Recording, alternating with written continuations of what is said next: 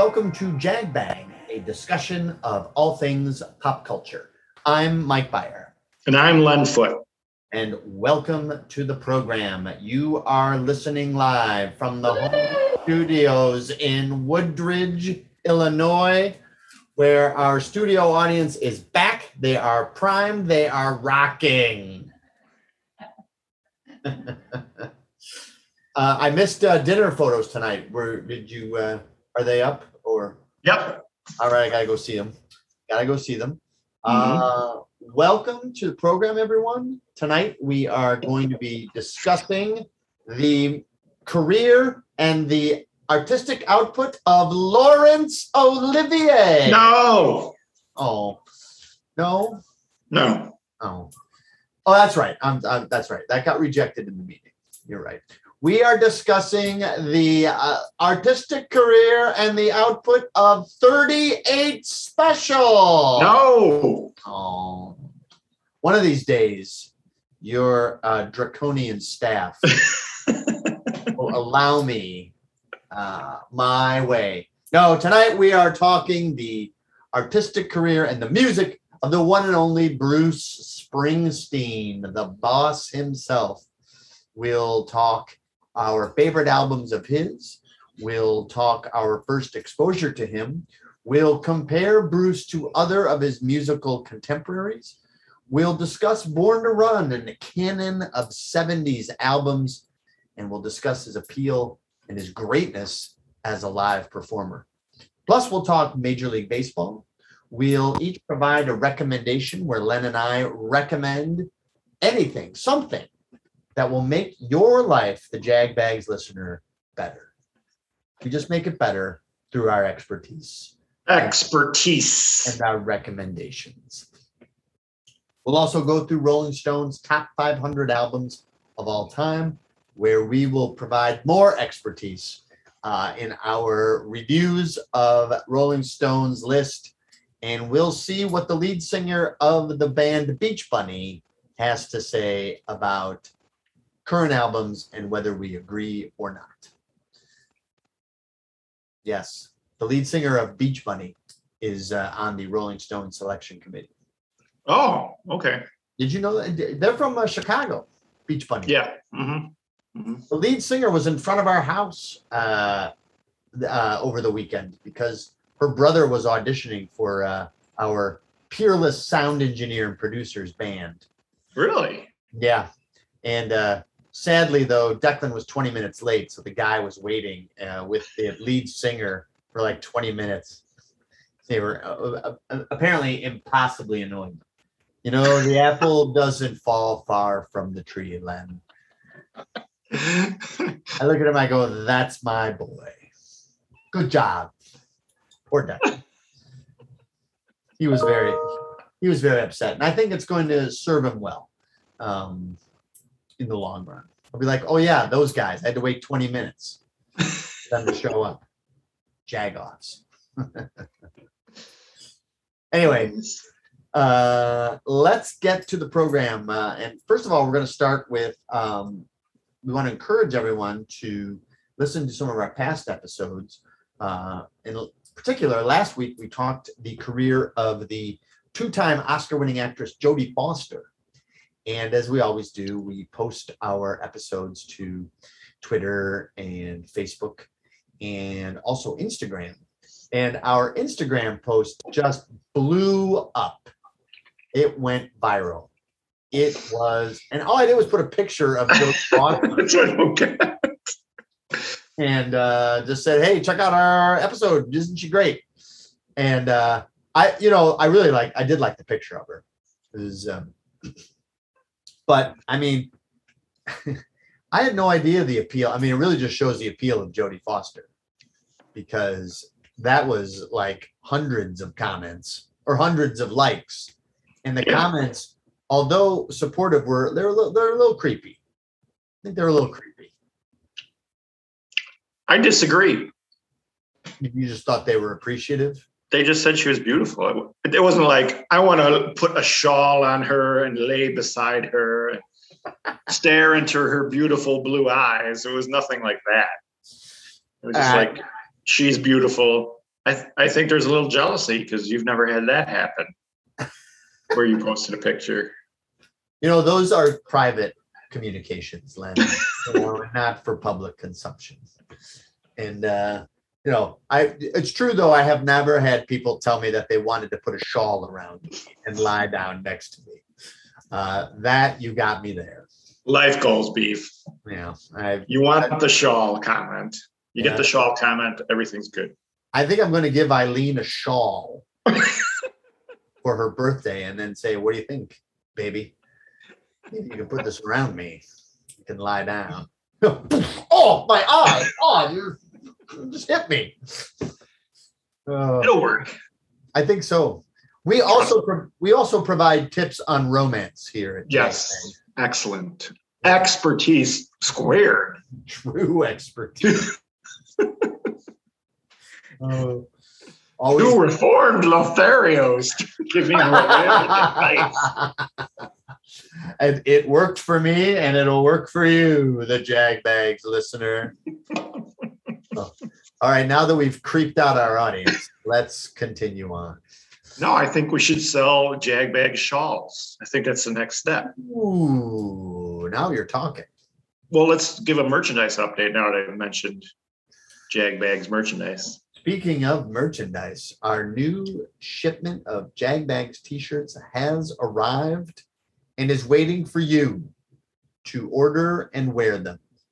We have sizes ranging from medium to double extra large. They're yours for the low price of $20. Drop us a note on Twitter, Facebook, or Instagram, and we'll get you one immediately. Join the Cool Kids Club. They're the rage of Cleveland right now.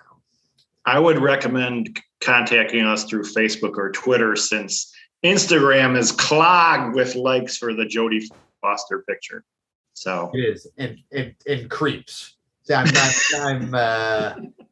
liable to dismiss your T-shirt request as yet just another form of perversion. So yeah, probably best to follow what Len said. I didn't realize you were so judgmental. I just thought those comments are so beautiful. Oh, wonderful eyes. The most beautiful woman. I'm like, just come on. Stop that. You're going to be on the porch yelling at people soon, aren't you? Well, soon. I mean, I am. Soon. It's already happening. Stop walking briskly. That's provocative. Yeah. Put on another coat. Maybe Steve is officially an old man now. I don't like the way you're looking at me. Scorning the innocent compliments of our Instagram fans. Listen, the virtue of the north side of Chicago must be preserved at all times. I weep for your children again. I don't know. I didn't realize your liberal and loose ways had infected not only Woodridge, but that's why we moved to the hippie commune of Woodridge. Just nonstop bacchanalian delights here. Right, acid parties. Yes, a lot of that. Likes of Jodie Foster Instagram posts. Where does it end, Len? First week of school, so that's when they really crank it up in Woodridge. We've heard that about you. Yeah. Yeah, a JagBag shawl would be a great idea. We'd have sizes of that. Mm-hmm. Who's heading our merch team right now? Well, I think that was a joint project between your team and mine. But my team did not like all the threatening letters that your team sent. Felt it was just a little over the top. We'll talk off podcast. I've made a new hire on my team. Yeah, we talked about that last week, right? Oh, a new hire. Another one. Yes. Who's that? His name is Landon Hudson. Landon. Nice. What's Landon going to be doing for you? Landon is going to be heading up my Kobe division, where he will research all things Kobe Bryant and will be communicating them to an audience in order to secure his place as the greatest basketball player of all time. Landon has his own staff. He does. All right. Good hire. Congrats, Landon. I think so. And Landon is going to personally take Bletch and Alex under his wing. How's your other new hire doing? Well, he's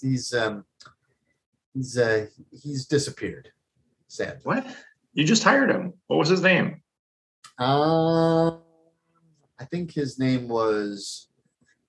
I don't even remember his name.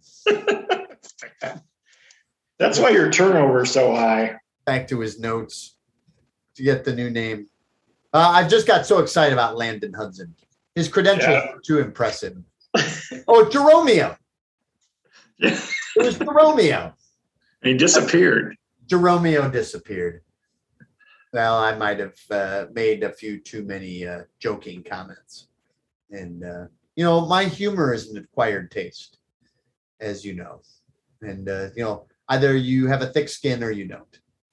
And, maybe Jeromeo felt like. Or maybe he saw the way Alex gets away with everything. And he's probably going to apply to my office.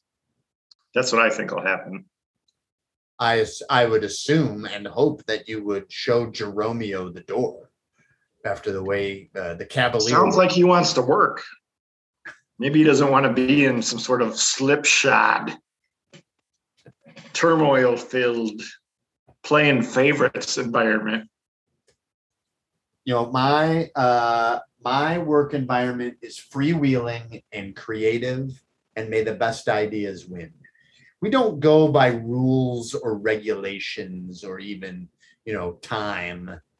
Time is a social construct. The work gets done when, the spirit moves us. As a result, my team is happy and left to their own devices. Don't roll your eyes at me. Let's move on. What's next? Baseball? Let's talk MLB. The week that was in Major League Baseball was pretty much marked by a resurgence in the National League of the Atlanta Braves, who have now rocketed to first place in the NL East. The Cincinnati Reds, who, if you recall, I touted as a playoff team in the MLB preview episode with Anthony, and they just passed the Padres. So if the season ends today, they're the second wild card. The Padres, they're like, we're in trouble. Let's get Jake Arrieta. Yeah, that move. Then he gets hurt the first game, and he gave like 5 runs in 2 innings. What a surprise. Yeah, shocking. No one saw that coming. Nope. The Cubs, on the other hand, have I think, you know what? Can we just get to the Cubs and just say, I feel like they're tanking. Like in the NBA, they're just trying to maybe just get a high draft choice. I mean, I'm not an expert. So we went to the game yesterday. Yeah. Me and Darby. And this is what I was thinking while I'm sitting there watching them play poorly.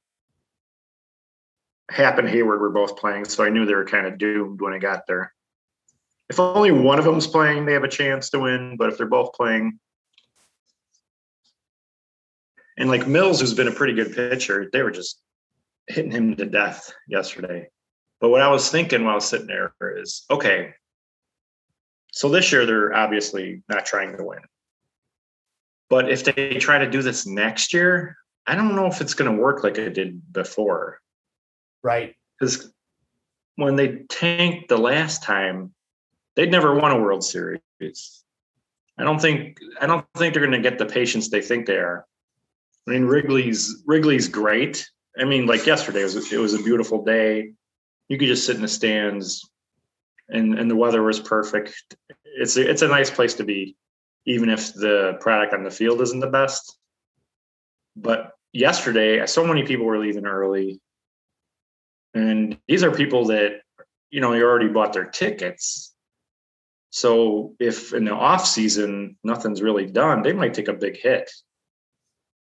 They might not be getting the fan support if they're assuming that people are still going to come. I don't know. I think you're right. I feel the vibe was really different yesterday. I think you're right. I think that, one of the byproducts of the Cubs, successful run was that, the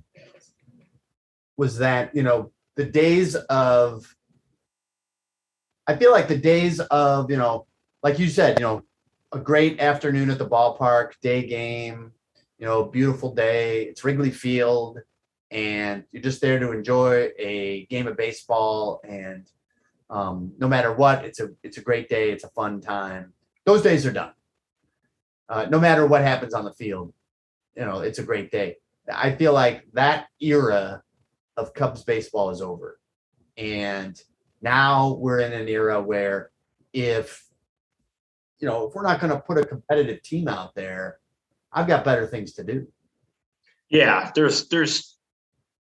it's going to be an empty ballpark, and it's not only did the Cubs win the World Series, it was more than a half decade of a contender, right? From 2015 to last year, right? Either made the playoffs every year but one, made the NLCS 3 times, won the World Series. That's just an amazing streak of success. And then you're trotting out these 28-year-old, 29-year-old guys who've been in the minor leagues the whole time. I don't think people are going to come see that. So I'm hoping they're thinking they're going to get some guys in the offseason and at least be competitive, because right now they're not even competitive. Right. It's a train wreck right now. I don't even understand the strategy, because these guys like Wisdom and Schwindel and Ortega, I mean, I can't see them being like a part of the Cubs' long-term plans. These are guys who are like you said, 28, 29-year-old guys. This is their Those shot. are 3 good guys right now. Right. And Duffy's a pretty decent player too. But it's not like these guys are like we traded for them and we're going to just, they're a part of our future and we're going to give them some time up in the majors. Even if they're getting their brains beat out, we can see the future because, we got this guy in a trade for one of our best players, and he was a highly ranked prospect. I don't see that. And, unless they're, they're all in the minors, and that's fine. If they're not ready, they're not ready. But I feel like they're going to have to bring up some of those guys, especially all the haul that they got for all those players. I mean, they've got to start bringing them up. Yeah, but like I said, I don't think they can. If they're going to try to do that for 2 or 3 years, they're going to have terrible attendance. And Ricketts doesn't seem like an owner who's going to be like, okay, I'll wait on it. Yeah. And he was complaining about money 2 years ago or whatever. It's like the park's full every game. Yeah, I mean, 2020, okay, fine. You didn't really have a season. You didn't have fans in the stands, but all the other years. And there's Cubs fans all over the place. And I was telling Darby this. There's people that come to Chicago just for Wrigley. They want to see Wrigley. Exactly. If you're a baseball fan in a different state, you're going to want to come see a Cubs game at some point. That's right. So I think that it'll be a very interesting offseason, just in terms of how any moves that Jed Hoyer makes. Will he go after, for example, Nick Castellanos? He'll be a free agent. He did not want to leave Chicago. He's in a great situation with the Reds right now. But the Cubs ostensibly could outbid a smaller market team like Cincinnati. He'll be in. But to get a guy like that, you're going to have to tell them we're going to get some other guys too. Exactly. So if that's not getting that first guy would be huge. If they got like a guy like that, okay, maybe you get a couple more guys because they're like, okay, the Cubs aren't completely tanking. I'm gonna go play for them. Unless it's a guy who only cares about money, because that happens sometimes. A guy will sign a huge contract with a terrible team just because he wants to finally cash in. I feel like, Hoyer spent, all those guys that he traded, Rizzo and Brian and Baez and Kimbrel for, guys that are like a couple of years away. I felt like he should have tried to trade for someone who had some major league experience. Now, Madrigal's a good pickup. Madrigal is going to help. Yes, that is a good pickup. So you'll have Madrigal, you'll have Horner, who's, you'll have Contreras, and, Madrigal's a guy who can get on base. And maybe all you need is just one, pretty good bat. Maybe not the huge marquee name, but maybe a veteran guy who may be, nearing the end of his career, but he's got 1 or 2 good years left. Or a guy that, is kind of flying under the radar. What you want is like someone who has 3 or 4 years of team control. Someone that's signed to a long contract that you can get and kind of build around them. And they're out there. They're definitely out there. Maybe not necessarily a marquee name, but it's a guy who can help you. Anyway. It's a big off season. I have sent all these suggestions to Jed Hoyer in my PowerPoint. So he has not written back to me, but Yeah. Any Indians news? So the big news is, 2 things. One is that I was reevaluating, speaking of trades, I was reevaluating this Clevenger trade that the Indians made. They traded Clevenger and the center fielder, Greg Allen, to the Padres. And they got back 5 guys. And one of them is Austin Hedges, who's a catcher, and he's pretty good defensively. He cannot hit, but he's really good defensively. And that's an example of like a major leaguer who, he's had a lot of time and they plugged him in right away. And then they got 2 other guys that were ready to go in and fight for a starting position immediately in spring training. And so the thing was, what can these 2 guys do? And the first was Naylor, this guy, Josh Naylor, who played in right field, and he was hitting about 250, 260. I kind of liked him. His defense was a little suspect, and he could stand to hit for a little more power, but I didn't hate him. And he's a young guy too, and I felt like, maybe he can get better. But then he broke his ankle, and so he's out. But the other guy that they got is this Cal Quantrill. And Quantrill came into spring training thinking that he might compete for a starting rotation job. Did not get that spot. Was demoted to the bullpen. He had a terrible spring. He was all right in the bullpen. Then when the major injuries hit, Bieber and Savale and Plesac, they said, okay, well, we're going to try you as a starter because we have nobody else. We have Jean Carlos and we have, Abraham, Delgado. And I just made that name up. They might as well. I mean, Carlos Delgado. Yeah. Eli Morgan. No one. But anyway, so they put Quantrill in, and he struggled for a little bit because he had been pitching out of the bullpen. But for the last 4, 5, maybe 6 games, he's been great. Really good.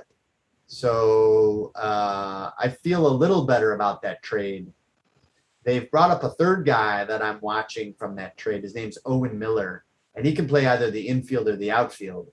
I think he is not yet ready for prime time. He does some good things, but I think that he may have to go back down to the minors. But it's too early to kind of grade these trades, but I like to look at them. And but Quantrill alone, I was kind of worried, like, oh, even though Clevenger's hurt, he's not pitching for the Padres, so it's kind of a wash. You never like to get fleeced, and you want to get something in return. But I feel like Quantrill might be a guy who can definitely compete for starting. He shut out the Angels yesterday in that Little League field, that Williamsport. They played in the Little League field. Yeah, how did they do that? Did they do what they did at the Field of Dreams field? They just expanded the, yeah. Exactly. Mm-hmm. Exactly. So it's still really short, but that's a tough park to pitch in, and Quantrill shut them out, and with a couple of relievers. So it was really encouraging. McKenzie had a second straight great outing, struck out Ohtani 3 times. That's something you can really build on. So and he's a guy from the minor league system. So I'm a little bit encouraged about the potential of the Indians starting pitching for next year. And then the last thing I'll say about the Indians is, since there's nothing to really look forward to from a postseason perspective, I like to look at stats, as do you. And there's really 2 guys that I'm watching right now as far as stats go, and that's Jose Ramirez and Franmil Reyes. So I like to try and predict where they'll wind up at the end of the season. So we got about a month left. Ramirez is sitting on 29 home runs and 79 runs batted in. And I think I said at the beginning, also on that MLB preview podcast, that we needed Ramirez to hit 40 home runs and drive in 100. And the season's lost, but I'm like, can he make it? And with 29 home runs and 79 runs batted in, he's got to hit. He's 11 shy. With a month to go, I don't think he's going to make it unless he gets ridiculously hot. Yeah, that's a ton of homers. I'm thinking he's going to wind up with like 35 and 90. Mm-hmm. And which would still be a great season for him. Great season.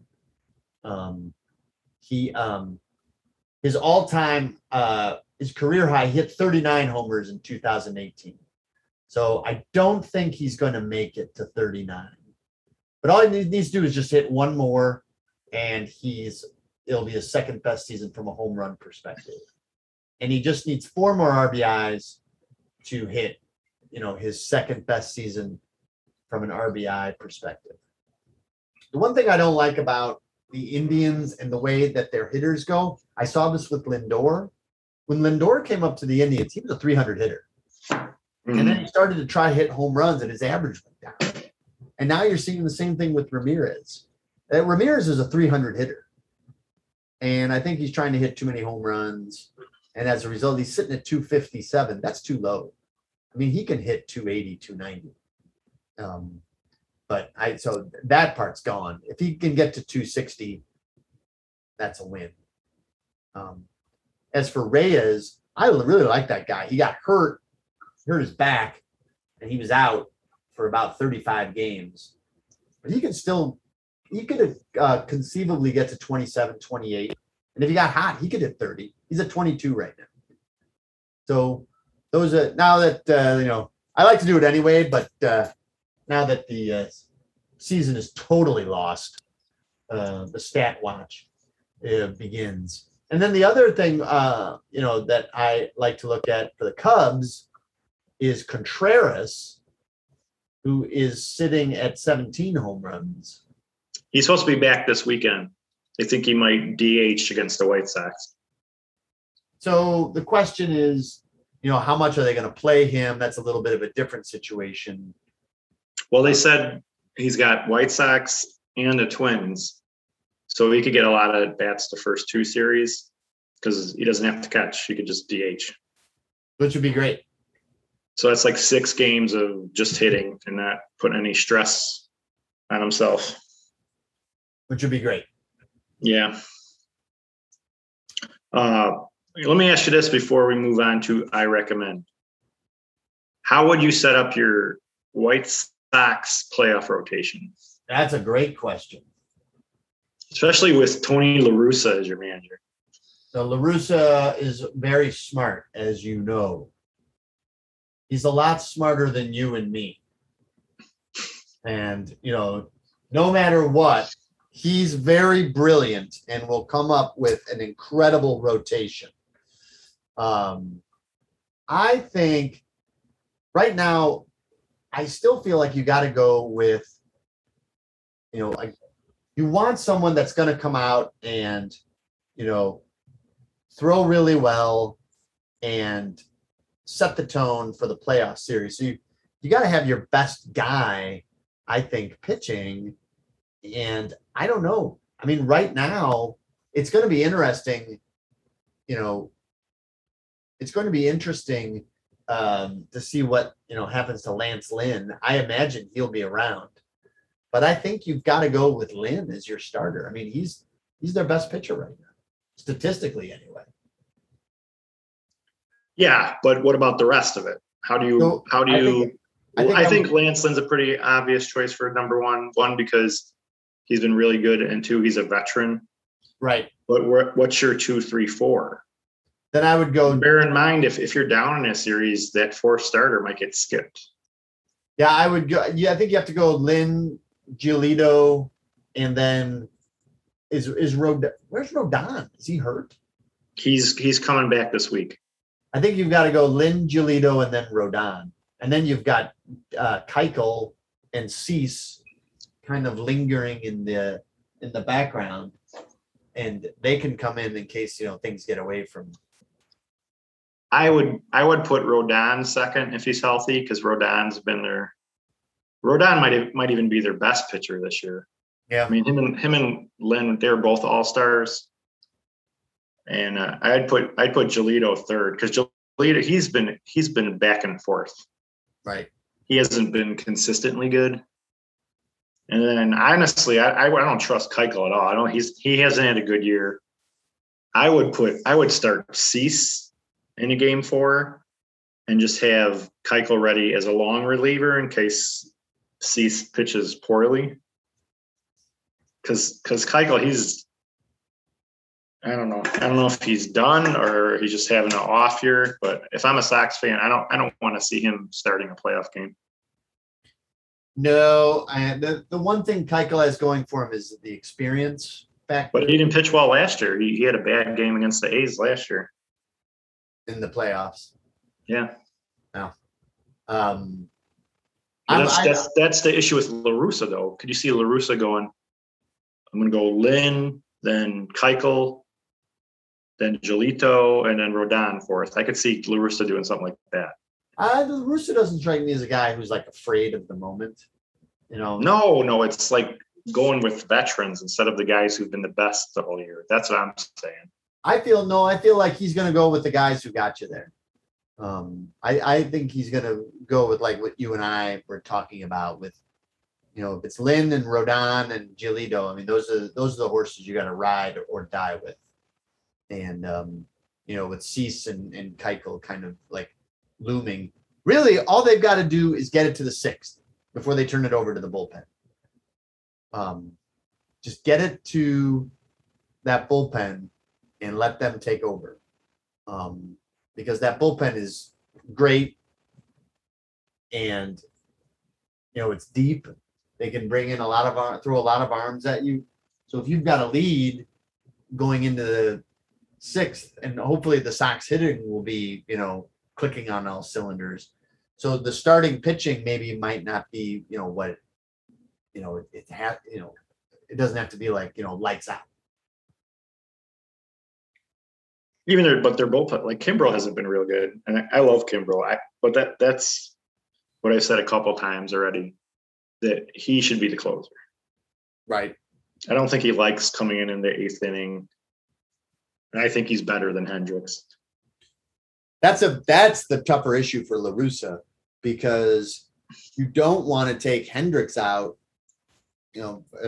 even though he's kind of been up and down himself, to change that, flow or how things have been going at this point in the season, I think that's messing with that formula. I think is very dangerous. Yeah. Well, I'm a Cubs fan, but I'll be rooting for the Sox.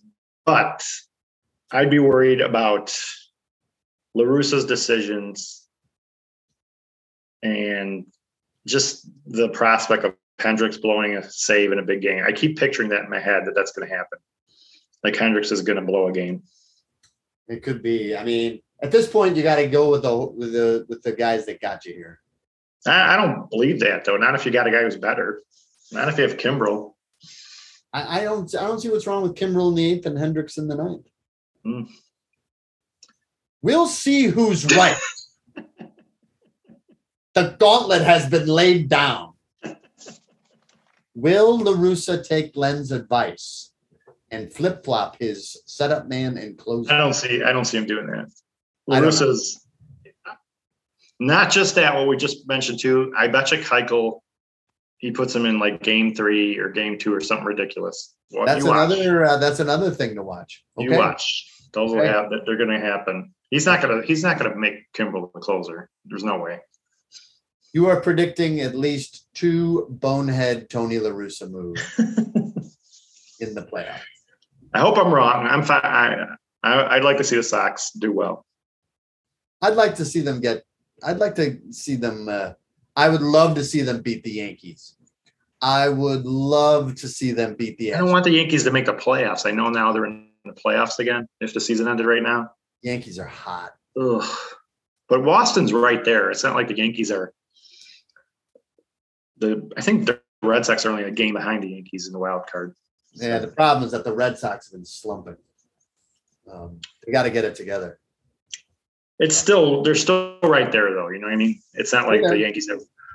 You just said the Yankees have been hot, but they haven't ran away with it. So. Yeah, I mean the Yankees, the teams that need to lose: Yankees, Astros. There's somebody in the National League. Oh, the Dodgers. I don't want the Dodgers to win. But if the White Sox in the playoffs played, Boston, New York, or the third one, Houston, I'm absolutely 1,000% rooting for the Sox. Yeah. Even Oakland, I want to. Who would you root for to win? A World Series? Yeah, like who do you want to win if the playoffs kind of are set up like how they are right now? I'd love to see the Giants do well. Yeah, I always like the Giants for some reason. The Braves, I really, that I don't have feelings on them either. They're always in it. I like the Braves too. And they always seem to lose. The Reds, I wouldn't mind if the Reds did well. Yeah, someone different. The Reds would be fine.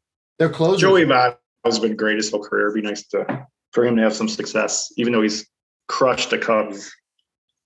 Right. And their closer is a Jag. I don't even know if he's their closer because he's been bad this year. I haven't been following them, so I don't know. I know they're hot.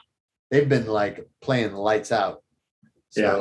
I don't know if they've solved their issues there. But anyone but the Dodgers in the NL is fine with me. That's true. I don't think the Mets are going anywhere, or the Cardinals are going anywhere. So I don't think we have to worry about them. The Cardinals aren't playing that bad, but the Reds and the Padres are up at least a few games on them. So should be a great race. Yeah. I'll be watching distantly, crying over the Cubs. Especially this weekend when they play the Sox, and I got to see Facebook posts like, "Oh yeah, the Cubs stink." Oh, thanks for telling me that. I didn't realize that. Thank you. Thank you. Your keen eye has pointed out to me that the Cubs aren't good. I suggest that you just take a positive attitude, practice meditations. Block anyone who's upsetting you and focus on Wilson Contreras. That's in your control. The rest is out of your control. These are. This has been Therapy Minute with Mike Byer. Let me tell you, as a veteran of not one but two extra inning Game 7 World Series losses, I am very familiar with self-healing therapy. That's brutal. To try and make myself feel better. So two extra inning losses in the World Series and a couple brutal conference championship game losses in football. Yeah, that's somehow you beat the Cubs somehow. Well, I don't know. The Cubs are still pretty bad overall. Well, the Cubs had 84 in 2003 were the big traumatic ones. Those are the bad ones. I was only 3 years old in 1969, but that I guess was pretty traumatic for Cubs fans when they blew the division that year. We'll get into it when we do the podcast on the 2016 World Series. And that's coming up. I know nobody believes me, but the Marlins Game 7 loss was far more devastating. Far more. The Indians 2016, I felt like we were playing with house money when we got to the World Series. So you thought the Indians in 97 were better than the Marlins? Yeah, I thought we should win that. And should have won that. And that Game 7 was in the bag. It was in the bag, and Hargrove takes out Jarrett Wright and brings in Mesa for the 9th. And I went, oh no. Why did he just do that? Wright was cruising. They could do nothing with him. And he didn't even get into trouble. I think he'd given up 2 hits. He didn't even struggle in the 8th. There was no reason to take him out of the game. None. And so that was awful. Awful. So the Cubs, we'll get into it some more. But I felt like, well, we're not as good as the Cubs. Our pitching staff is decimated. We have no outfield. It's amazing that we're here in the first place. So, and the Cavs won, 4 months before, so this would be unbelievable. But, I felt like, well, they played their hearts out. The Cubs are just better. But the flip side of that is a lot of people would be confident playing the Cubs because the Cubs had a history of having so many terrible losses. Not that year. They were the best team in baseball. Yeah, but you know what I'm saying. They just had too much talent. Yeah. And not only that, but they weren't even playing the Indians at full strength. It'd be one thing if the Indians were at full strength, but they weren't. So it was like I couldn't believe they were up when they went up 3-1. Mm-hmm. We'll talk more. We'll talk more about this. It's a little taste for you, Jag. What a tease for the Jagbags fans. They're like, give us more, Beav and Len. Sorry, guys. We've got a Bruce Springsteen podcast to get to. We didn't even do I Recommend yet. We got to do I Recommend in Rolling Stone Top 500. Should we do I Recommend? Yeah, why don't you start? All right. I've started a book. I got it for my birthday. And speaking of the Indians, I've started it. It's very good. It's called Our Team. I think I've got my Zoom background on, so you can't see it. But it's called Our Team. And it's the story of the last Indians World Championship team, which was in 1948. And it's very well written. The author's name is Luke Epplin, Epplin. You ever heard of Luke Epplin? No. Did that come out this year? Did it just come out? Yeah, it came out this year. What's it called? Our Team. All right. Maybe you'll be able to purchase it at O'Hare Airport bookstore. Ooh, I want it on the end cap. Let's not get crazy, Beav. Oh, but it's the story of how the Indians got Larry Doby, who was the second black player in Major League Baseball. and then later added Satchel Paige, the veteran Negro League legend, and they needed him because they had a pitcher that went down, and they needed him for that August and September push, and how really integration had started with the Dodgers, the Brooklyn Dodgers, with bringing up Jackie Robinson, I think a couple others, but it was the Indians, or this author makes the point that it was the Indians who kind of legitimized it and said, no, this isn't a gimmick or a one-time thing. This is here to stay. And maybe the owner's methods, the owner at the time was a guy named Bill Veeck, and who went on to own the White Sox in the 70s. And as you know, Veeck, I sat right near him in the bleachers at Wrigley once. Yeah, he was big on gimmicks. His dad used to run the Cubs in like the 30s, the 20s or 30s, and under Wrigley, Mr. Wrigley himself. And so, as you know, Veeck was he's big into gimmicks and promotions.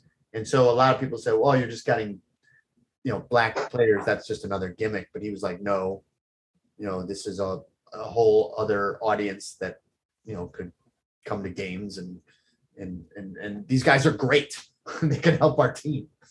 And the other thing too, the flip side of it too, is that as they were really helping to really break the color barrier in baseball and, really open doors, at the same time, they were introducing unveiling a new team logo, Chief Wahoo. So, I mean, it's so ironic what was happening. So if you look at the cover, you can't really see it. It's a photo of Doby and Page, and on their sleeves is Chief Wahoo. So it's and I feel they kind of gloss over that, but it's very well written, very well written. So Our Team, that's my recommendation. All right. My I recommend is Free Guy. Free Guy. It's a movie. You didn't hear about it? Oh yeah. I have. Where have I heard about it? Anyway, Ryan Reynolds. Yeah, that's right. Ryan Reynolds is an incidental character in a video game who ends up disrupting things by going, "Hey, this shouldn't be happening." And it's also about a video game inventor who is going back into the video game to find evidence that this guy who runs the biggest video game company stole her idea. And it's actually a really cool idea for a movie. And it's funny, and I went with Henry, and he was all over it. He's been dying to see it.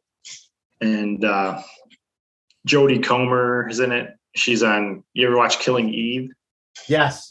She's a good actress. She plays like a normal person in this. She's not like a lethal assassin or anything. And Joe Carey from Stranger Things. Yes. I like both of them a lot. Yeah. And the Ryan Reynolds, I have mixed feelings for. I used to not like him at all. Did you ever hear me talk about the vat of acid?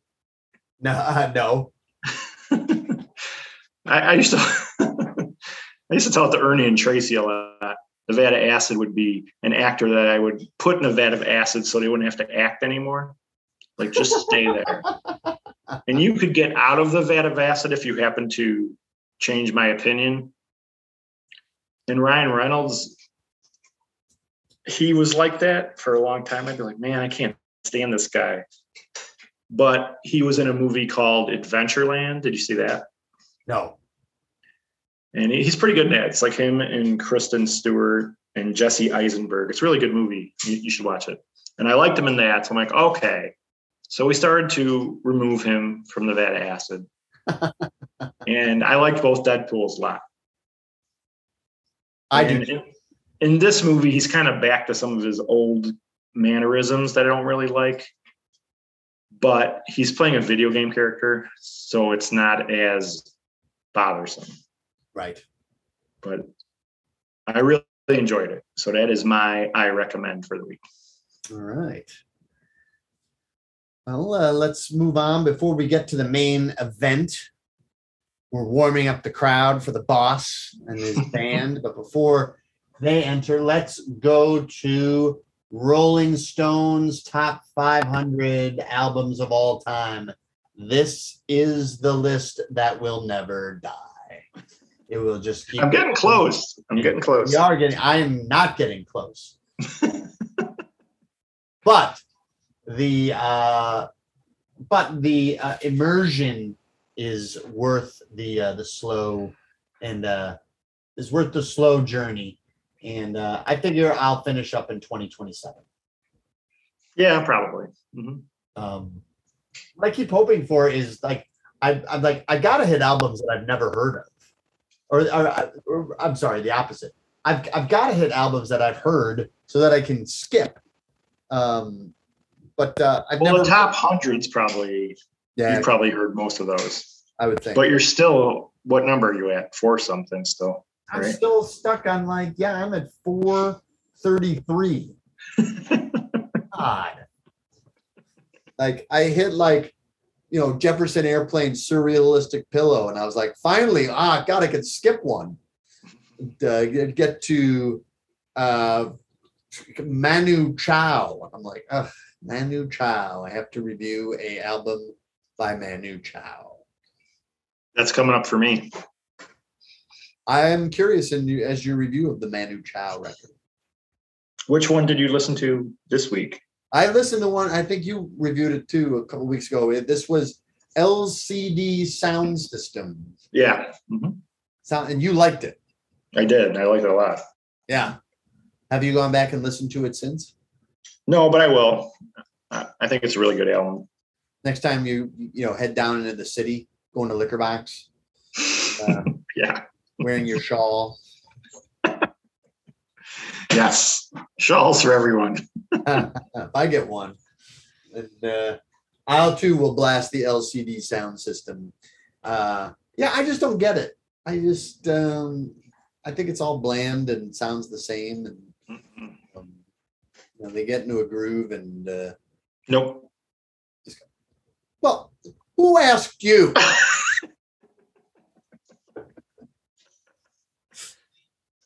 When I want your opinion, I will ask.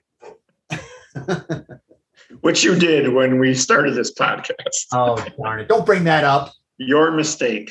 Oh, I'm tired of these details and Samantha introducing into the conversation. I don't even, and I liked North American Scum, that's good. But I just, I don't know. I just think they're trying to go for this huge anthem kind of big feeling, and I just think it's kind of toothless and bland. Incorrect. But that's why they pay me the big bucks. Incorrect. To prick the balloon and expose the truth. Don't listen to Beeve. Excellent album. It is not an excellent album. It is just okay.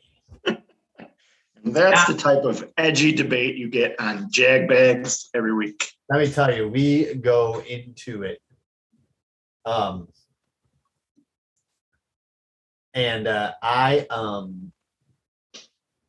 would not put that in my top 500.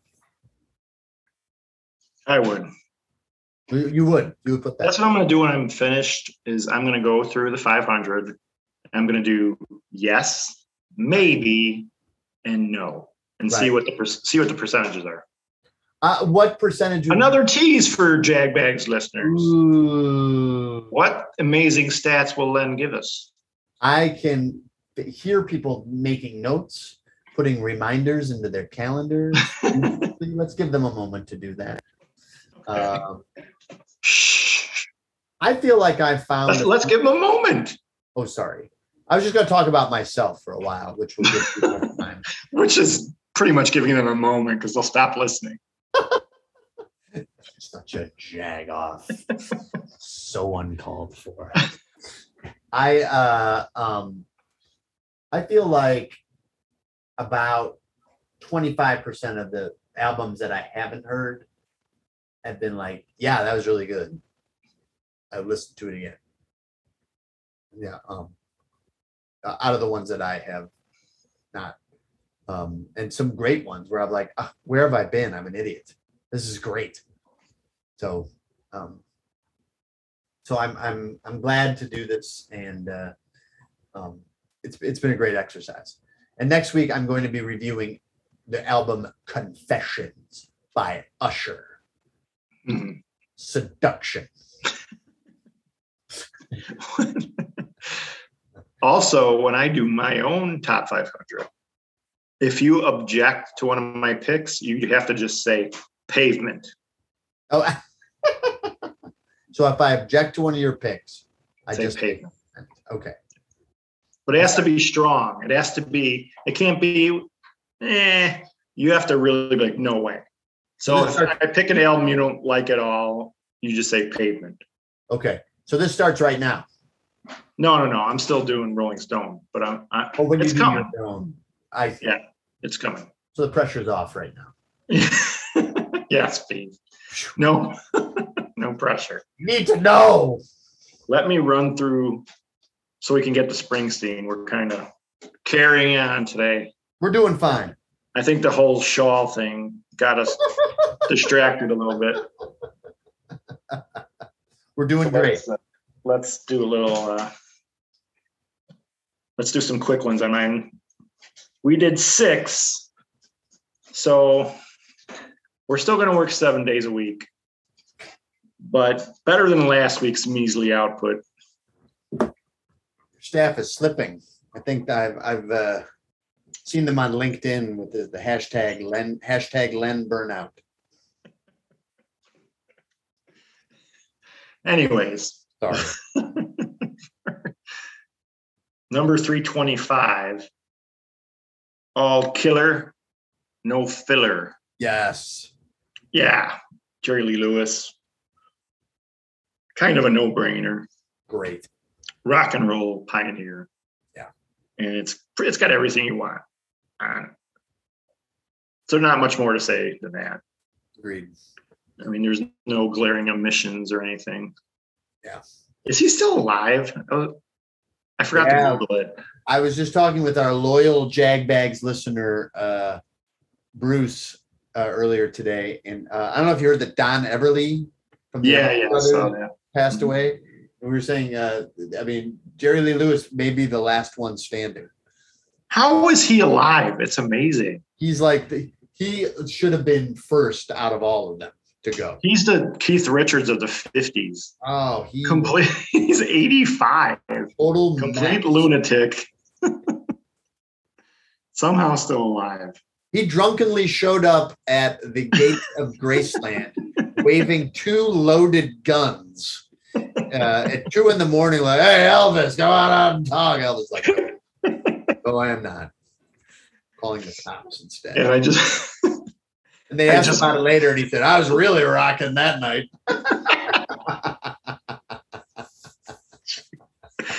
Yeah, one of the first things that comes up when I Google him is him saying, I worry about whether I'm going to heaven or hell. He is literally, he has been like never charged formally, but suspected in the deaths of 2 of his former band members. Like, Really? Yeah, 2 people in his band over the years have met with untimely deaths, and people are like, oh, that was all Jerry. There's a book about him. I think my father-in-law recommended to me. So I'll have to read that. Is it called Hellfire? Maybe. He said it was really good. By Nick Toshins? Could be. Oh, yeah, Nick Toshins. Okay. Who's a really good, very good music critic. I read Hellfire. I still have it upstairs. And it's good. It paints him as totally like the Prince of Darkness. like This guy does not have long for this earth. And yet here he is. There he is. Probably at IHOP. He's probably sitting next to me at IHOP getting his discount. Probably. But yeah, for your Jerry Lee Lewis fix, this is perfect. Yes. And then I also listened to one you recently listened to. Did I write this? I don't even know how to say this. It's by Can. Yes.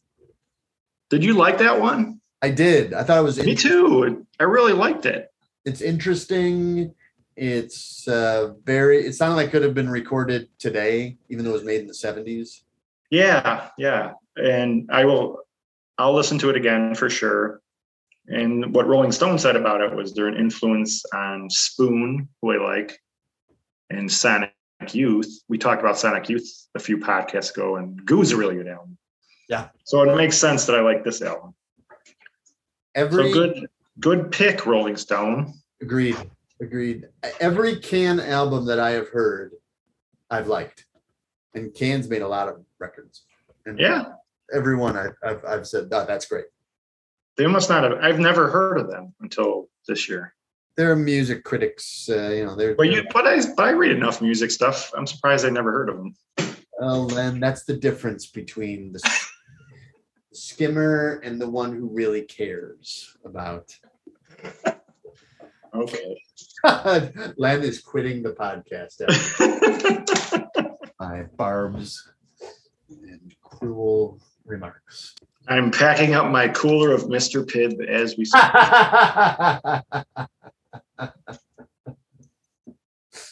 I also listened to another one you listened to recently, and that's For Emma Forever Ago. Oh, yeah. Bon Iver. Right. And I liked it. I know I listened to one of his other albums, and I didn't care for it. It was one that people were raving about, and I'm like, I just can't get into it. No. But I did like this one. And if I recall, I remember thinking like it's okay and weird.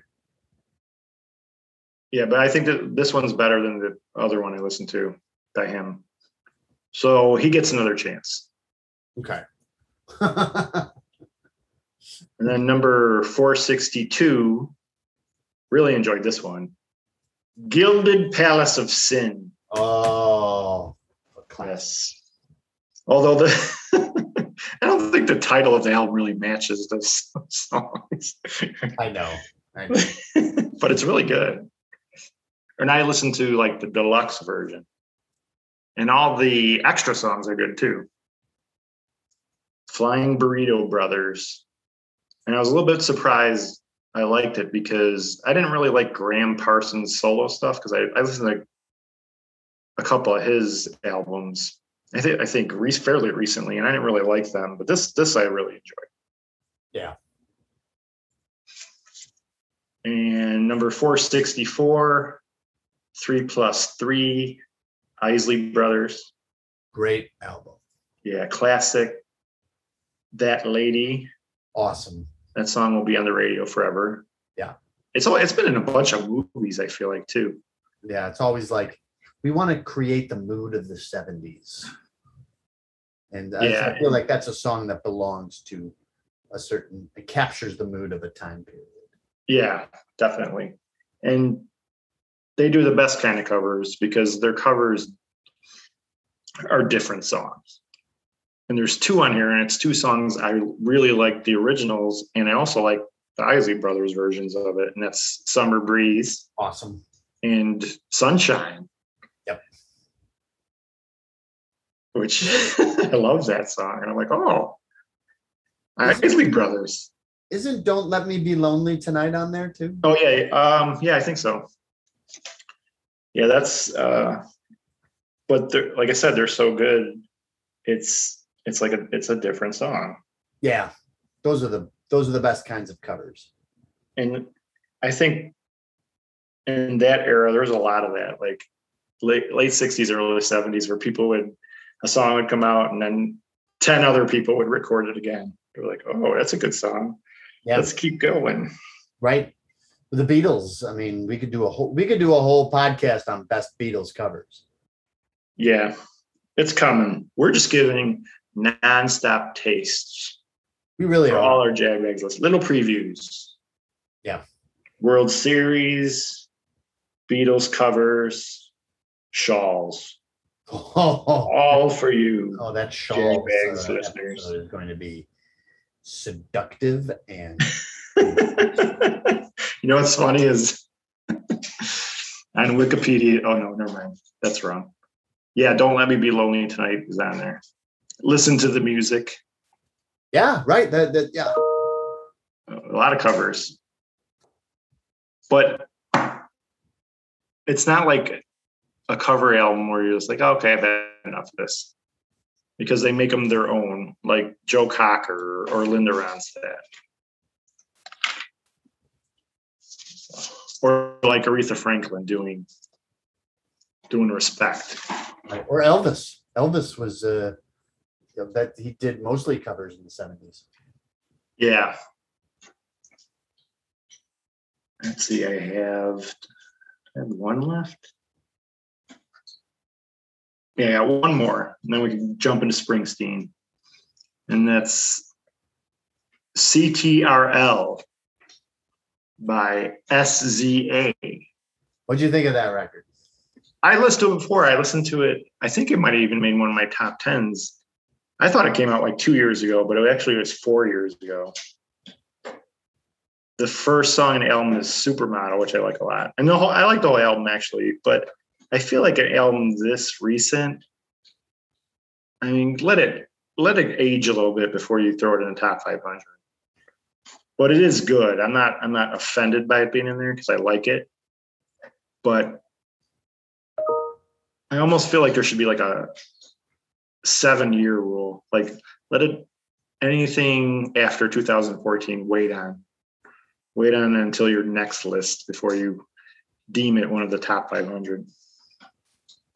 You know, and I mean, you bring up a really interesting point because, you know, you want to, I feel like Rolling Stone, they base a lot of their, they try to be like on the right side of history, with some of their reviews, where they're like, I instantly recognized the genius of Los Lobos. Just gonna say Los Lobos. I mean, I remember, and I listened to it the other night. Brian Wilson's first solo album from the '80s. It had Love and Mercy on it, and I remember when that came out. Rolling Stone. I mean, they wrote the longest review I have ever seen, and they were just like, "This is a sun-kissed masterpiece." And just kind of like one of my layups. Oh boy. When I'm playing in the outdoor courts in Chicago. Those are sun-kissed masterpieces. That's what people say. People write 3-4 page reviews. Those two are on the, are they on the right side of history? Well, maybe we're still not in that 7-year grace period. But I think like Rolling Stone, yeah, that's why I feel like they put these, albums that just came out, like this SZA, they put it in there. They seem current. Like, look, we're current. We're on top of this. Right. And then 20 years from now, when you see this, you're like, oh, they knew. They just like a Len layup. They knew. I think it's funny that a Len layup can be compared to Brian Wilson's first solo album. They're so much alike. The next layup you actually have to be a poet to recognize the comparison. The next layup you make in basketball, I'm going to start singing Love and Mercy at the top of my lungs. You're going to confuse Wayne because he's like, that's not a Beatles song. I thought you guys were Beatles fans. Jerry will say, you're off key, please. Also, there are 5 better songs. So just please. All right, let's move on to the main topic. Probably best. Tonight, our topic is one of the most successful recording artists of all time. He has sold like millions and millions, hundreds of millions of records. And a lot of his albums, not just one, but like 3 or 4, are considered to be like the all-time best. I can't believe, and speaking of Rolling Stone has just like loved this guy from the get-go. And I'm surprised we haven't seen any Bruce Springsteen records yet. And we're already up to 433. I would have thought we'd have seen at least 1 or 2 by now. Unless they're all. I think there's only 2. There might be 2 or 3 in the whole top 500. Yeah, which is very interesting. But the artist is Bruce Springsteen, and he's been an icon for as long as I can remember. And to me, his music he has more like jams where you're just like, oh, reach for the volume and crank this, preferably in a fast car. I feel like his music is best enjoyed on an open road, playing as loud as possible. He's got so many, which we'll get into, great songs that are really associated with the road and played very loud. And his lyrics are amazing. And he's got some just amazing anthems. And he's got a lot of albums that I feel from start to finish are incredible. And finally, as a live performer, he's recognized as like one of the best. So it's going to be fun to talk about him. And when were you, Len? When did you become first aware of Mr. Springsteen? And were you a fan, or maybe not necessarily? I think in the back of my head, you always knew, like, Born to Run. That's a song you just heard all the time on the radio. Yeah. Starting from when you're a little kid. We might not know it's Bruce Springsteen, but that's the one you hear all the time. But I'd say the first song, as I really remember, I think is Hungry Heart. Yeah. Knowing that that's a Bruce Springsteen song. Because that song was huge. And I found out some stuff about Hungry Heart today. First of all, that was his first big hit. It was number 5. Even Born to Run only hit 23 on the charts. So Hungry Heart was his first top 10 hit. And the reason he wrote it is he wanted to write a Ramones song. Did you know that? Did you know that? I found that out. I was today years old when I found that out. I was looking at, I was arguing with Bruce about the river, and so I put on. I was reading it up, and I came across that fact, and I was like, "Wow, I did not know that." And Bruce did not know that either. Bruce Howlett, that is. Yeah, it was funny because he said that before that Hungry Heart song came out, it was mainly guys in his audience. Yeah. Oh, funny. And he was talking about, I guess, on Jimmy Fallon of all things. And he said he was like, it's because of the deep homosexual undercurrents in our music before that. That's why we only had guys there. He made a joke. Off-color Bruce Springsteen joke. Oh, and Bruce Springsteen. And the Ramones heard about it, and I forgot which Ramones. One of the Ramones is being interviewed, and they were like, "Well, Bruce owes us some money," because I guess he originally wanted to offer them the song, and his manager said, "No, you keep the song for yourself." So Hungry Heart could have been a Ramones song. I can't even picture it. And they even joked about it. He was joking, one of the guys in the Ramones, but he's like, well, I don't know if he could keep up with us if he came on stage with us to perform that. He's like, we don't want no Jersey boy messing up our music, which I thought was really funny. Love it. But yeah, Hungry Heart was I think the first one I remembered, and I love that song. That's one of my favorites. But that's my first experience with him, I think. What about you? What was yours? I think Hungry Heart as well. And well, and the other thing too is that in Cleveland we had a DJ and WMMS FM radio, home of the Buzzard, and they were very big in breaking Bruce Springsteen to a larger audience, and they promoted the heck out of him when he would come to Cleveland, even when he wasn't that big. But there's one DJ named Kid Leo, and Kid Leo is now, I don't know if he's still on Little Steven's Garage. That's a Sirius XM channel. Kid Leo was actually my nickname when I was a basketball prodigy. Really? So when I was doing my, Leo, but I didn't know it was basketball prodigy. When I was doing my sun-kissed layups on the mean courts of Jefferson Park. We'll unpack this later. and we'll get to that. But Kid Leo, obviously copying from you, would every Friday at 5:00, he would say, "It's the weekend, and we're going to go into the weekend with a little Born to Run. Enjoy, and every Friday at 5:00, he would play Born to Run. So I knew Born to Run as like, that's the weekend song. Yeah. So those are my two introductions, but I was like, that song rules. Yeah, it's a great song. But I mean, really, after Hungry Heart came to Nebraska, and I felt like I remember hearing about it, but it wasn't, I don't think they got a whole lot of radio play.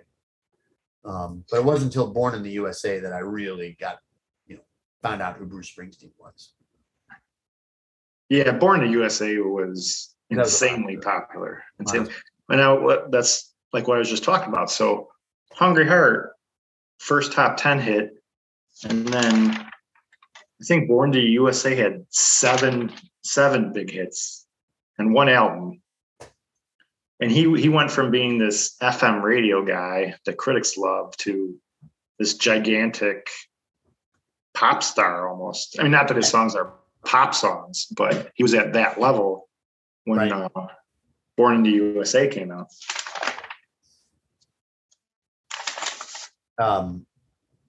Yeah, no doubt. And I think that Born in the USA, I call it his most overrated album.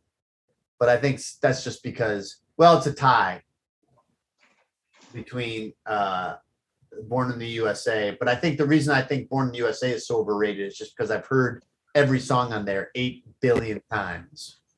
Yeah, that'll affect your judgment on it. Yeah, so I think I just got sick of it. Mm-hmm. But I didn't, like Under Pressure, say by Queen, is so overplayed that I feel it's underrated.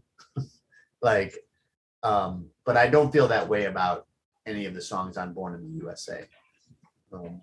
If I never have to hear My Hometown ever again, that's just fine, because I heard it 7 million times in the 80s. Do you ever hear the My Hometown story about Dan and Ernie? No. So Dan's a big Springsteen fan. We actually could have had him on the podcast. Ooh. And he hated My Hometown. Yo. So I think I don't know if it was for his birthday or for Christmas. Ernie bought him the 45 of My Hometown. And Dan broke it over his head. That's good. And Dan was he loves Nebraska. I bought Nebraska because Dan was raving about it. There are people who consider that his best album. Yeah, it's not like a popular favorite though, because it's so bleak. Yeah. It's not like, oh, let's put on a little Bruce, get the party going. That's like, it's not Nebraska. Everyone's just really ignite the crowd. The light. What's missing? Put on Johnny 99. Get out on the dance floor. Which is really funny because it just shows that he could I felt like he could have taken any album and given it the Nebraska treatment, and it would have been, pretty strong. But what do you mean by the Nebraska treatment? Well, very, stark and spare arrangements, nothing really grand or, orchestral, many cases just a guitar and like just very, any other kind of backing instruments you can like, they're pushed way into the background. So it's mainly a guitar and him. Mm-hmm. And so that's what and the point I make is that one time I forget where I think I saw him at Wrigley, and he did Atlantic City, but it was like full on band. He gave it to Bruce, full on Bruce. It was awesome. It was Atlantic City like I'd never heard it. And, so I feel like, he could have made, I don't know. I feel like he could have done a lot of his songs and done them in a very kind of minimalistic approach to it, and it would have been just as good. I was listening to Atlantic City today, and I feel like that song almost doesn't fit into Nebraska because it almost has that kind of, you want it to get elevated more, like what you were saying in concert. I almost see why he did that. I'm sure that I think that's the best song on the album too. It's up there. You might be right. I love that whole record. I hope Dan doesn't break Atlantic City on my head if he disagrees with me. Oh, well. I love State Trooper. I love Johnny 99. I love Highway Patrolman. It's just a great album. And to me, Nebraska is like the perfect album if you are like driving somewhere late at night on like some lonely road. Throw that on, and that is, talk about setting a mood. I just think it's that's the perfect time to listen to it. I agree. Yeah.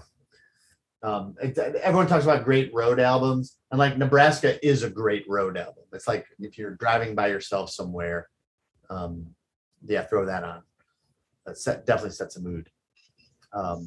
So I guess we've kind of gotten into it.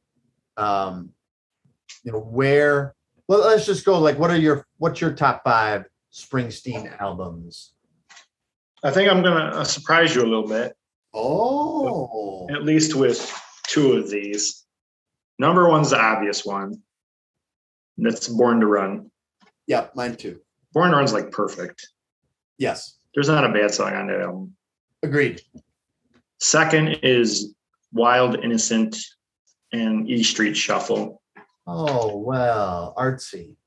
Well, me and my staff were repeatedly listening to it on Sunday night.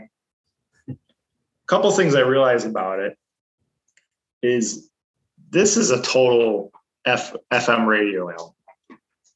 It's 7 songs. 4 of them are over 7 minutes long. New York City Serenade is his longest song. It's almost 10 minutes long, but it's a really good song. I was listening to it today. I'm like, this is a great song. It's not one you really hear because no one's going to go, all right, put on that 10-minute song. Although I guess it would be smart for a DJ if you really wanted a break. Yeah, right. Throw on New York City Serenade. And plus it has Rosalita, which is awesome. Might be his best song ever. Awesome. And I guess you've seen him in concert. That's what he usually closes with, right? I've heard him play it. I don't recall that sometimes he's been closing lately with Badlands. But yeah, I mean, Rosalita is a song that's unbelievable live. And yeah, but it's like, well, I guess it is artsy because he took a big risk here. Mm-hmm. He's like, it's only his second album, and he hadn't really hit his.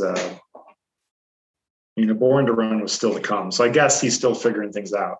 That's what I feel like that and the first album are like him still trying to figure out what works. But I think it's great. I think it's great. And like I said, listening to it today, I'm like, man, this is a really good album. Right.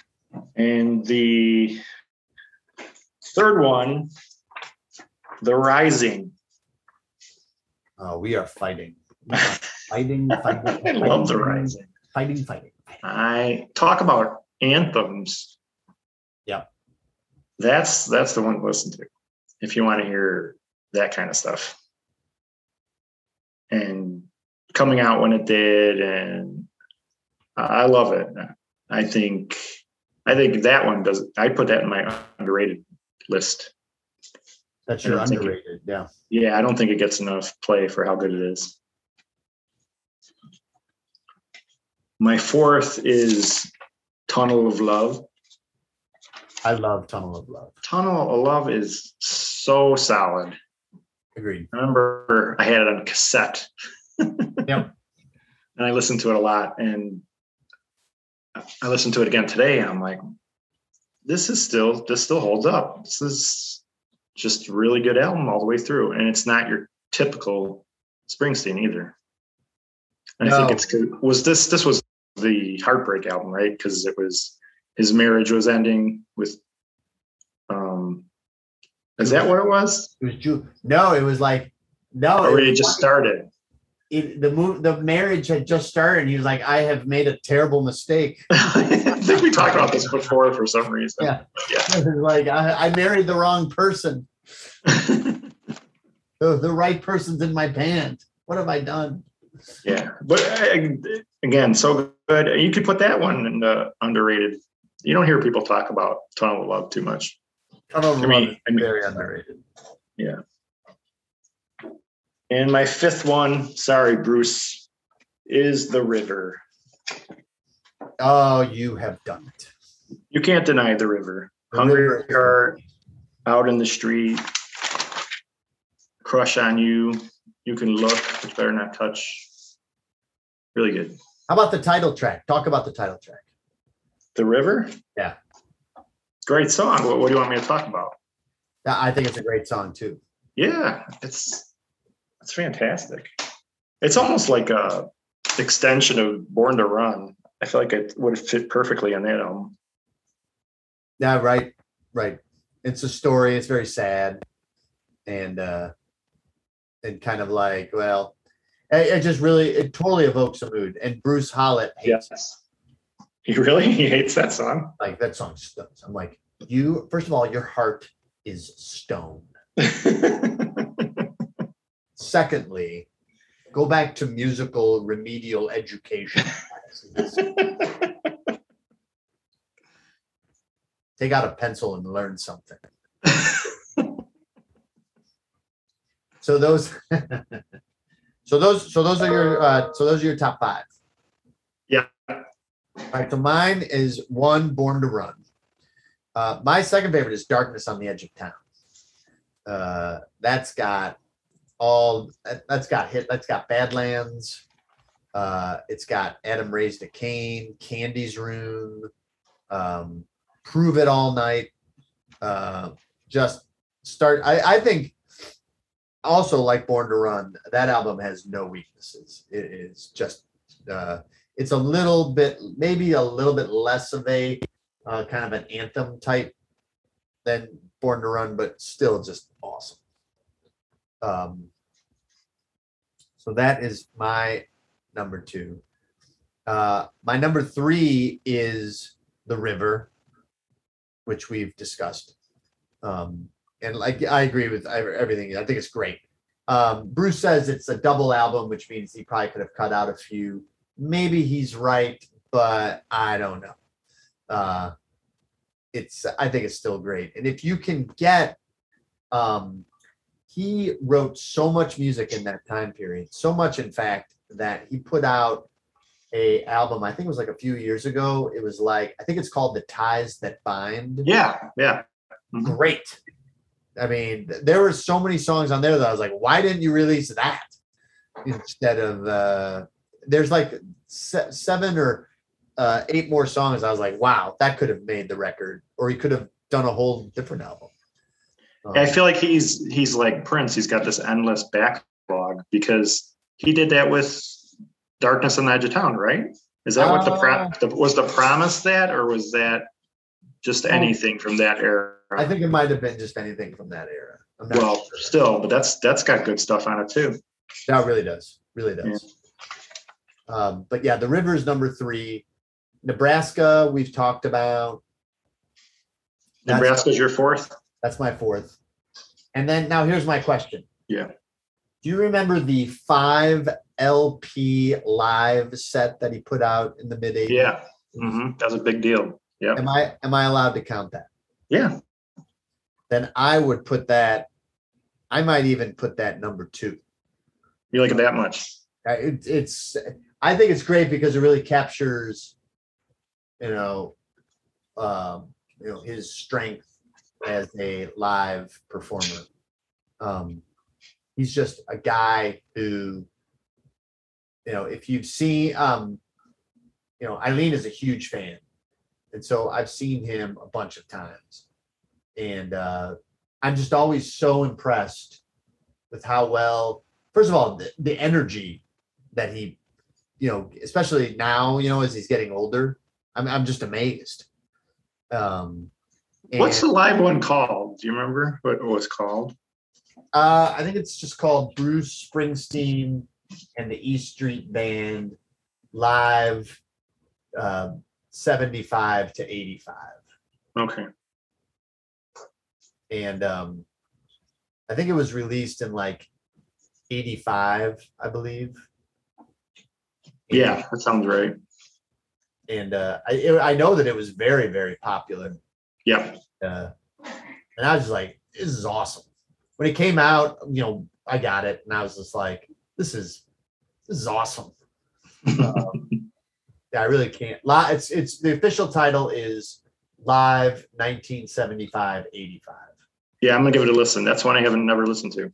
That album went 13 times platinum. Wow.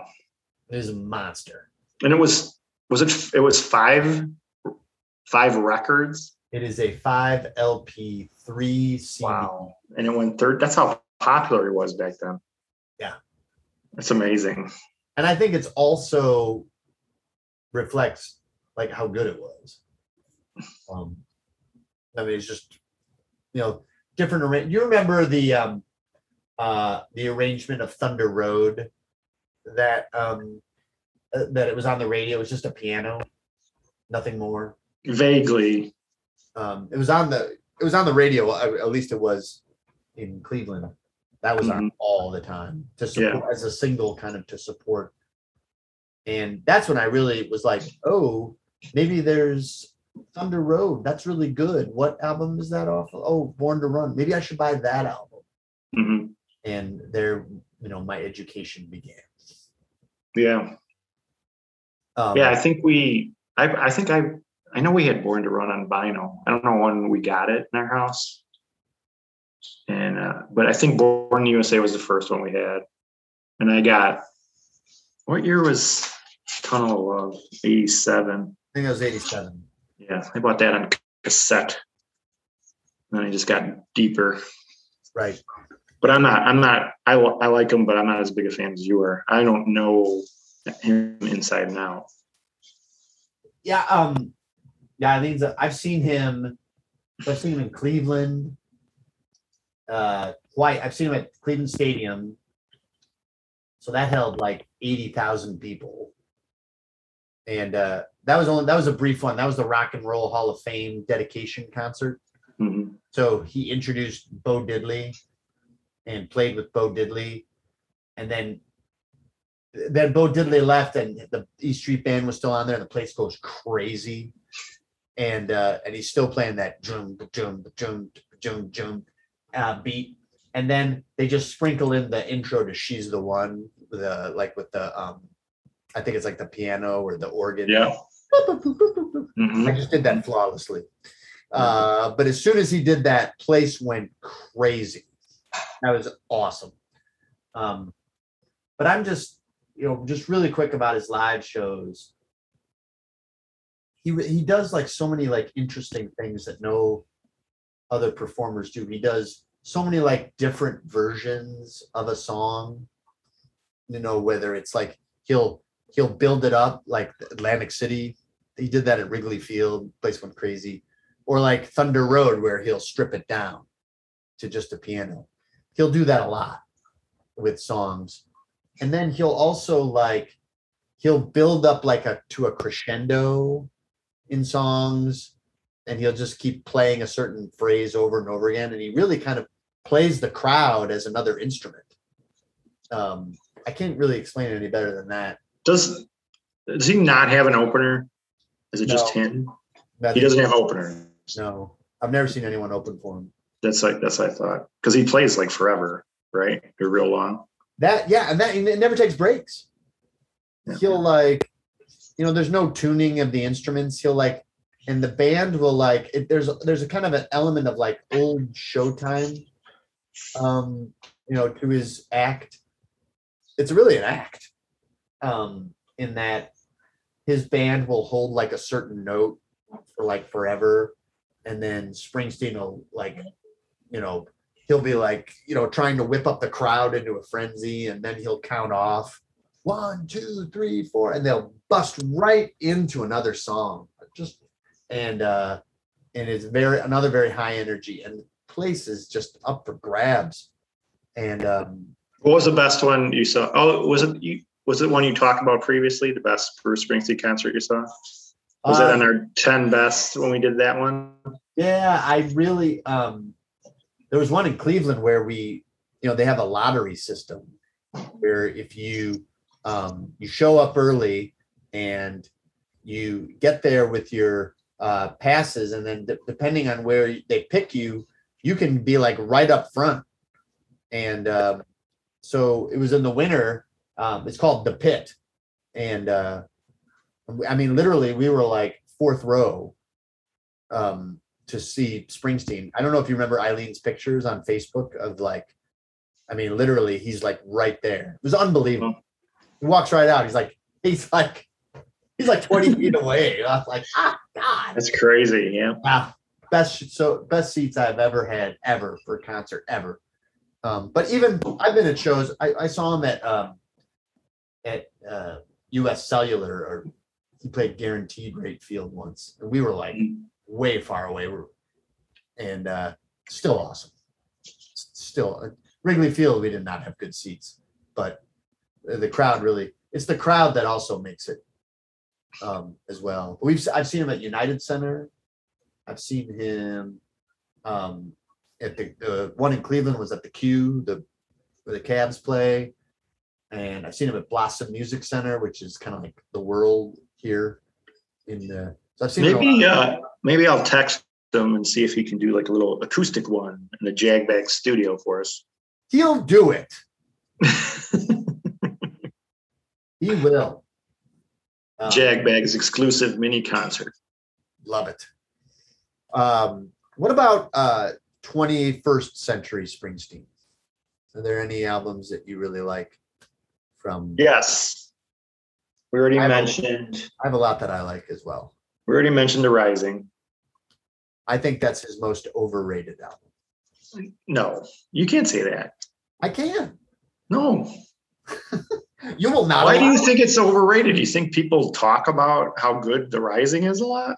I'm not afraid of you, Len. I'm not a staff member that just cowers before your dictator evil-like ways. My voice will be heard. I don't know whether I thought. When that album came out, I was ready for it. I was like, Springsteen's back. He's been gone for a decade. His albums have kind of underwhelmed me. There was that Lucky Town and Human Touch. I was like, those albums are no good. And then there was The Ghost of Tom Joad, which I think he was trying to get back to the Springsteen kind of vibe, and I didn't think that was very good. Or just not nearly as good. Well, we talked about that a little bit before the podcast about clunkers, but even those albums, I don't think they're bad. They're just not as good as his other stuff. I think they're all okay. It's not like you put it on, you're like, oh my God, this is awful. He doesn't have that kind of an album. No. The thing about Human Touch and Lucky Town, I just thought they were just bland. Yeah, that's a good word for it. those are the ones that are the lower level. Springsteen, Human Touch. There's one more like that too, I think. Devils and Dust too is like that. How dare you? How very. I was agreeing with you. Now you're going to turn on me again. Oh, this is a tumultuous episode of Jagbags. So you like Devils and Dust a lot? I did. No, getting back to the Rising, just like really quick. With the Rising, I was like, all right, here we go. You know, there's been the national tragedy, and you know, there's a lot of output of, you know, artistic output, and now Springsteen is going to make a 9/11 themed record, and I really liked the title track, "The Rising." I really like that. I was like, all right, this album is going to be just kick ass, and is not kick ass. I didn't think so. I thought it was a big letdown. Out of hype. I love it. Yeah, I'm in the minority. A lot of people really like The Rising. You think so? I think they do. I don't feel like it gets that kind of respect. I don't know. I feel like nothing really can touch his 70s stuff.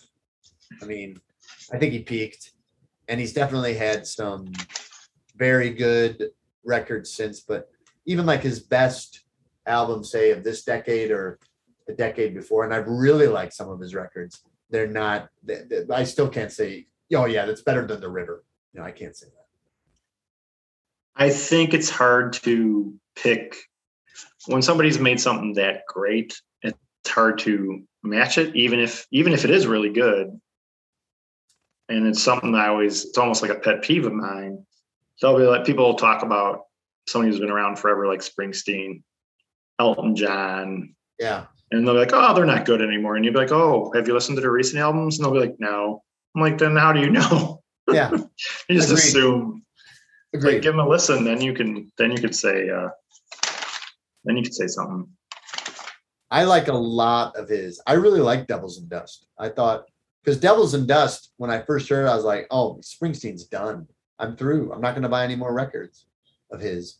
But I kept listening, and I was like, no, this is really good. This is really good. It really grew on me.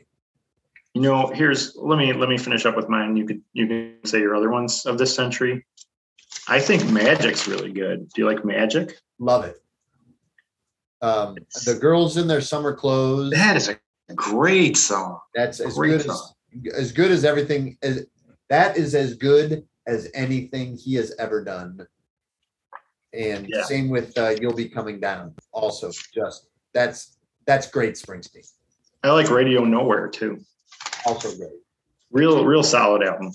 Agreed. And then his last two I like. Me too. Western Star. Letter to You I think is really good. Western Stars I think is good. I think Letter to You is really good.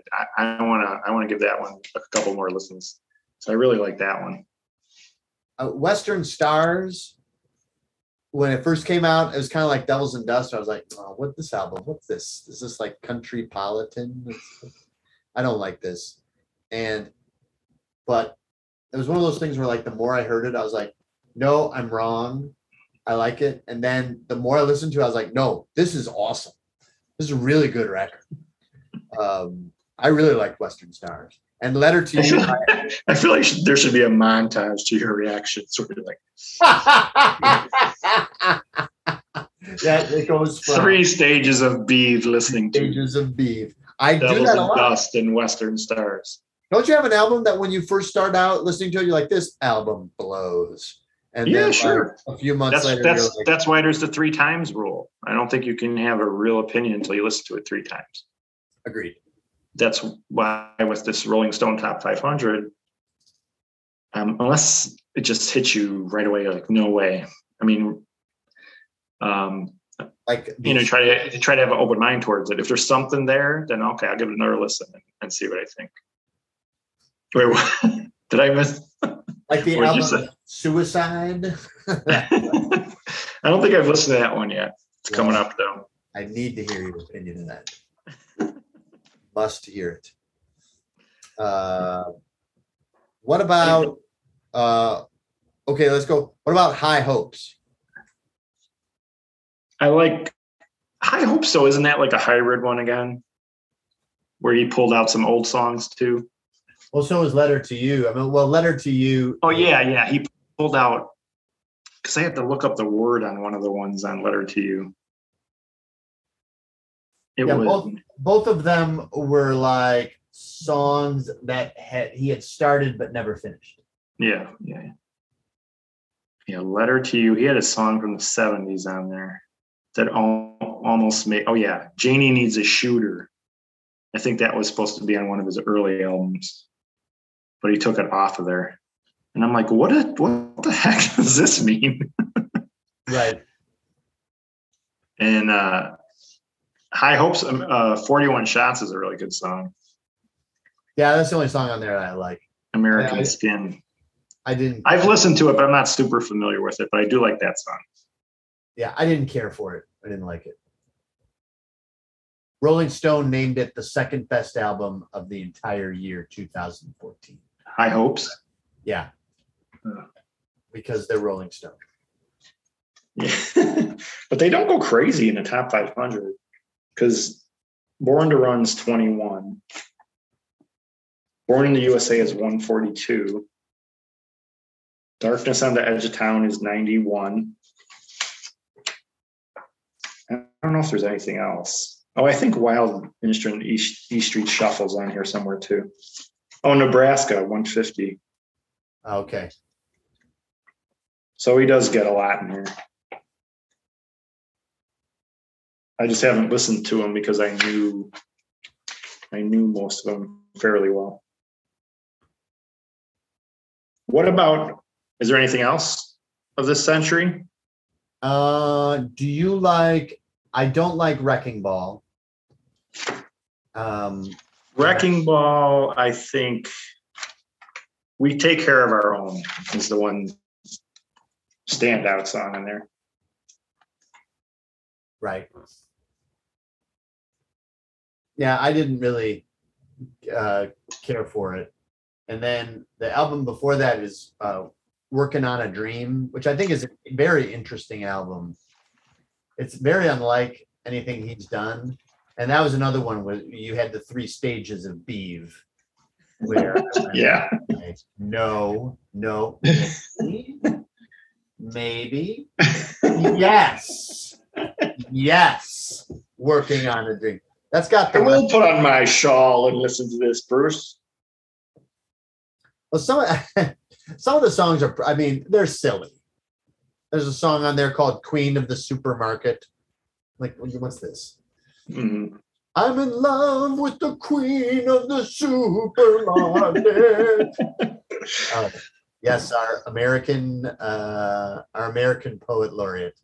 He was influenced by the Pet Boys. Shopping, SHOPPING, shopping. What's going on? Wild Innocent and E Street Shuffles 345 on the list. So I think there's 5. He's got 5 on here. I really liked it, and it's got The Wrestler. You know The Wrestler. I love that song. Yeah. So yeah, I like Working on a Dream.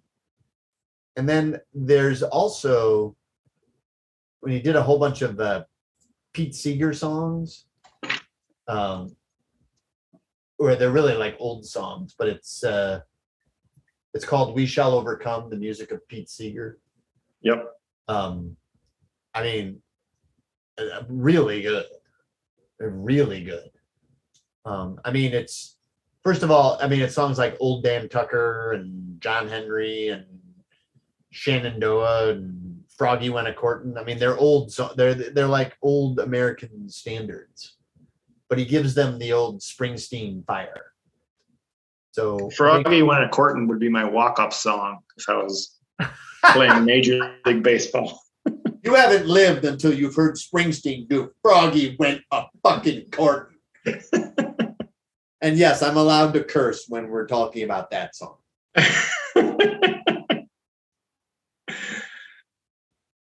Anyways, I like it. And when I saw him do it live at, he was touring for that album. It was great. The band they had, it was Really, really good. I think that's the other thing too, is that sometimes I like his live versions better of songs better than I like it on record. Well, I mean, if he's great in concert, that makes sense. Yeah. That's why I think the Wild, the two first, his first two albums, I feel kind of like paled in comparison to like his live versions of. I just don't think he hadn't figured that part out yet. And by Born to Run, he definitely figured it out. Yeah, I love his second album. Most people do. And even, I mean, his first album is Growing Up on there. That's one of his best songs. Growing Up's great. Great song. He's really good at, he was capturing how you feel when you're in your 20s and you're trying to figure things out. Like, you're really passionate and articulate about those kinds of things in his first few albums. Yeah, he really did capture that well. The restlessness, and kind of like the spastic kind of, nature of, having all this energy, but not really sure what you're after in life. Yeah. Mm-hmm. Mm-hmm. That's a good way to put it. Kind of like, I got to get out of here. That's a big part of his song. Like, I got to get out of here. And that was his life. Or how you can get trapped too. Like, you can get trapped by certain things. Right. I mean, we haven't talked about his lyrics, but that's a major thing that he covers, and he does it so well. Do you want to do our best songs now?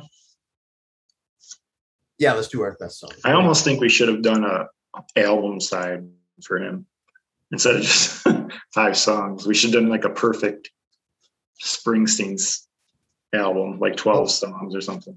Right, like a half-hour Springsteen playlist. Like, yeah, but just like we did for Beatles solo, that kind of thing. Right. Yeah. No, we didn't do that. Yeah, so let's just go with 5, I guess. Or you can do more than 5 if you want. All right. No, 5. Then it's hard. All right, why don't you start then? All right, here are my. And this is really hard, but these are my 5, and they'll probably change tomorrow. But right now, this is it. This is 1, Badlands.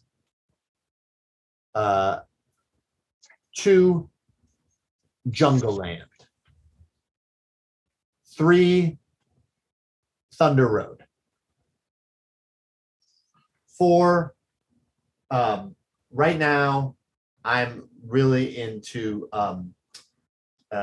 When I'm Out on the Street. Oh, I Walk the Way That I love that song. And then 5, and I just changed it just now, because I thought about it. The Wrestler is awesome. That is a great song. Never gets enough credit. I mean, it was nominated for an Oscar, so I maybe I'm wrong about that. But you don't hear it. You don't hear it anywhere. Well, actually, let's not get nuts, because I knocked off Rosalita to put in The Wrestler. So, okay, cooler heads prevailed. Is that 5th song? No, I want to change it and make it Rosalita. Yeah, that's the right call. Wait, you want to make it what? Rosalita instead of The Wrestler. Oh, okay. Rosalita is a great song. Actually, I love all 5 songs. Yeah, great songs. I mean, you really can't go wrong with any of these. Rosalita is such a. I love in Rosalita where he's so excited that he got his record contract, but he almost crashed his car. Awesome. Like, is that what really happened? You feel like that really happened? I mean, I love it. Really, that song really just captures like frantic joy. Yeah, it's fantastic. And exuberance. Mm-hmm. And just, if you listen to that and you don't get a smile on your face, and also kind of like wonder, overwhelming, like, wow, this song is kicking my ass. And you feel so happy for the guy. He packs so much power into it. Yeah. And just great little, when he stops the band and then launches right back into it. Just incredible. I'm trying to find the exact lyric because I know if I said it myself, I'd get it wrong. It's where we go. I'll find it in a second. But anyways, I'll do my 5 real quick, and then we'll get back to Rosalita. I'll try to pick some different ones. She's the One's always the one I say first. So awesome. Just the piano you talked about earlier, like when you saw it. Was it in concert where they were doing the She's the One part? Yeah, I mean, it just went right into the beginning. You know, the I don't think That's just perfect. It's a piano. It's like an organ kind of. Is it? Yeah, but that's just such a instantly recognized. That's a beautiful piece of music right there. Agreed. And it's also what we've been talking about. It's like this guy going, "This is it right here. This is what should be happening in my life." Right. And I'm going to surprise you with "I'm Going Down." As a I insisted on it to myself. I'm like, you know what? I love that song. I don't care. I'm gonna say "I'm Going Down" because every time I hear that, I'm like, I love this song. It was a hit, but it's not I wouldn't say it's a highly appreciated Springsteen song. It's kind of a real simple song, but every time I hear it, I like it. I'm like, I gotta include it. You used to love to drive me wild, girl. But lately, girl, you get your kicks from just knocking me down. That was a flawless Springsteen right there. Flawless. It's amazing, Beef. You've learned so much from Fred Travalena. Thank you. The little time you had with him. Fred, I love your work. Thanks, man. Can I get a bagel? Oh, no. Get out But he taught you so much mimicry skills. So many tricks of the trade, yes. Yes. I'm trying to pick some ones we didn't talk about because I have a few written down, but we've talked about them already. Maybe I can dig a little deeper, find some other ones that we haven't mentioned yet. There's so many. How about "Night" on Born to Run? Awesome. That's kind of a overlooked one compared to all the other songs on the album, but that's just as good as the rest of it. Let's go with that. That's 3, right? I got 3, so I got a couple more. Yep. What else hasn't been mentioned? How about wait, where'd it go? Is it "Spare Parts"? Yeah, and Broken Love. That is a great song. Let's go with that. And then we will finish up with. What about "Blinded by the Light"? I prefer Manfred Mann. There you go. And not that his version's good, but I think because I heard "Blinded by the Light," Manfred Mann's version first, and heard it a lot and loved it. Then you're like, oh, Bruce Springsteen wrote it. Here's his version. You're like, okay. Yeah. Because you're already invested in Manfred Mann, and they don't sound that different. Agreed. So one more. How about How about "Girls in Their Summer Clothes"? Well, we talked about that already. Yeah. I'm trying to pick one we haven't mentioned. How about "Pink Cadillac"? No. That's on my worst. That's on my worst. We'll talk about that in a minute. How about "Trapped"? I love that song. Yeah, there we go. Let's go with that. That's a great song. I love "Trapped." There's fun. I just want to come up with some.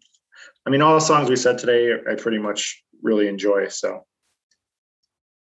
as a treat to your Jagbag listeners, digging deep. I had my notes ready. I had 5 songs, but most of them we've mentioned already. But as a podcasting professional, we do that. We go the extra mile for you. I hope you enjoy it as much as we enjoy talking Springsteen. What about worst? I want to hear your worst. because you're such a huge fan.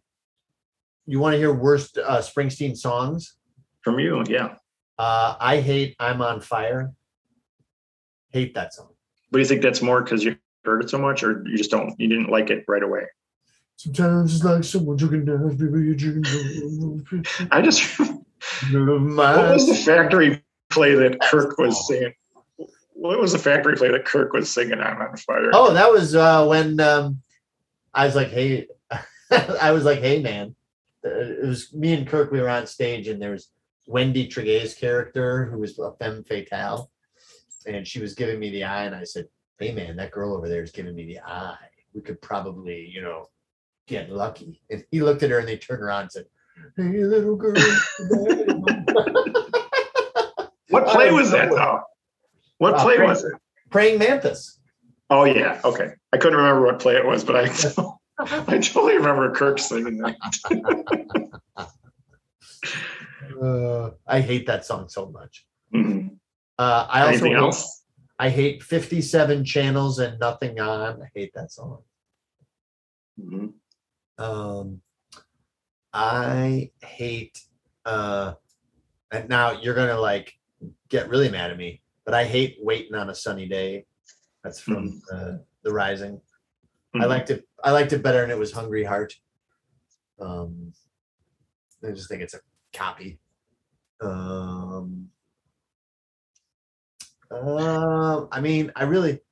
have to go back to then Born in the USA. I really don't like Glory Days because I just think that got overplayed. And wait, what'd you say? Glory Days. Glory Days is the worst song of all time. Yeah. I can't stand Glory Days. I can't. I don't think I've ever liked that song. And I can't believe it was a hit. 8 billion times. Yeah. Awful. Easily my least favorite. Yeah. Agreed. But I have some more, but I'll let you finish if you have any more. That's it. That's all I've got. I would also add both Cadillac songs. Pink Cadillac and Cadillac Ranch. Maybe it's just once people sing Cadillac, I'm like, no. Cadillac. I don't want to hear the word Cadillac ever.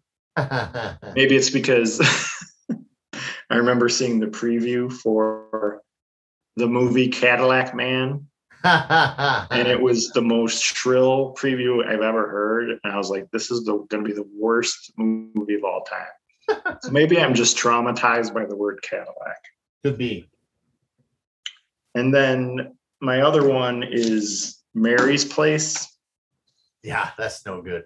Which is on a good album, but I feel like that's him going to the well a little bit too much because he likes using women's names in his songs, but something about that one just seems like it's not fully formed, that he was just coasting on that one. That song is another one that I listen to and it just bothers me right away. Agreed. I agree. I really don't like that song. Yeah, so we're doing pretty well. We've agreed a lot, actually. No, there's been no major arguments. Yeah. Well, you're wrong. You're wrong about The Rising. Well, I've got Landon Hudson working on stats that will conclusively. He is going to overwhelm you with stats about why The Rising is terrible. You know what? He will use memes and he will use numbers. And that is why I hired Landon. Landon. I've got, just for fun, I've got a few artists. Oh, can I just finish up real quick with Glory Days? One thing. Oh, yeah.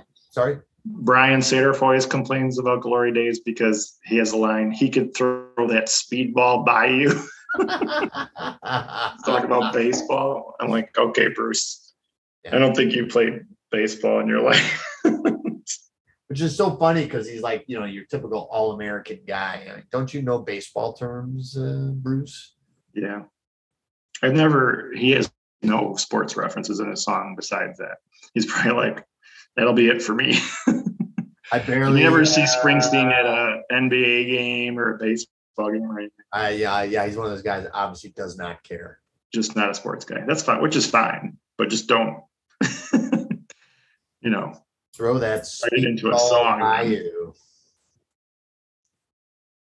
And also about Rosalita,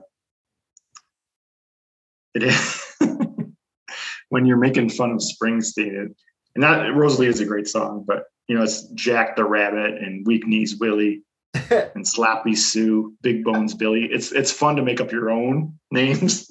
I love it. There's Janitor Sam and Fedora Lawrence, and they're dancing and at the local watering hole. When you're doing a Springsteen parody. He's like Oaken does. Did you ever hear Oaken's parody song of Springsteen? No. It's called "Roll on the Night." And it's great. And there's a lyric in it where Oaken's like, and she's got a big fat maternity dress on, and I don't like it. I don't like it. If you should have him play it for you. It's so good. Well, we got to have him back on. Then we'll say you can only come on if you agree to play "Roll on the Night." He's a Springsteen fan too. Oaken is. Yeah. How could you not be? No, most people are. I don't think there's a lot of Springsteen haters. Kirk, unless they question his sincerity. Kirk hates Springsteen. Yeah, what's his reason? I just think he's too pretentious. And that's like, if you're going to complain about Springsteen, he does repeat things a little bit, but like I said, he's been around forever. And he does, like he did that Springsteen on Broadway thing. Yeah. I didn't like that. I thought it was too much. Yeah. And his book, his autobiography, I liked it, but I felt like I think he thought this was he was revealing a lot about himself in it, but I still feel like he was covering things up. Sure. I think on interviews, he comes across as a pompous windbag. He really does. Every time I'm like, he's like, there's a lot of danger in exposing, too much that reveals about the human spirit and the human heart. And we shut up, But that's the thing, though. And he kind of was saying this autobiography, he's going to reveal things, but I don't think he did as much as he thought he did. Right. How did you come up with Gas Whip Lucas and Paperman Galen, Surfboard Greg, and Hot Dog Lovin' Lawrence? Computer Roger will be and partly electrocuted Mimi. I'm sorry. I just, we're getting into our final Springsteen thing. Real quick, just lightning round. Who do you prefer? And I'll just do three. Springsteen or Dylan?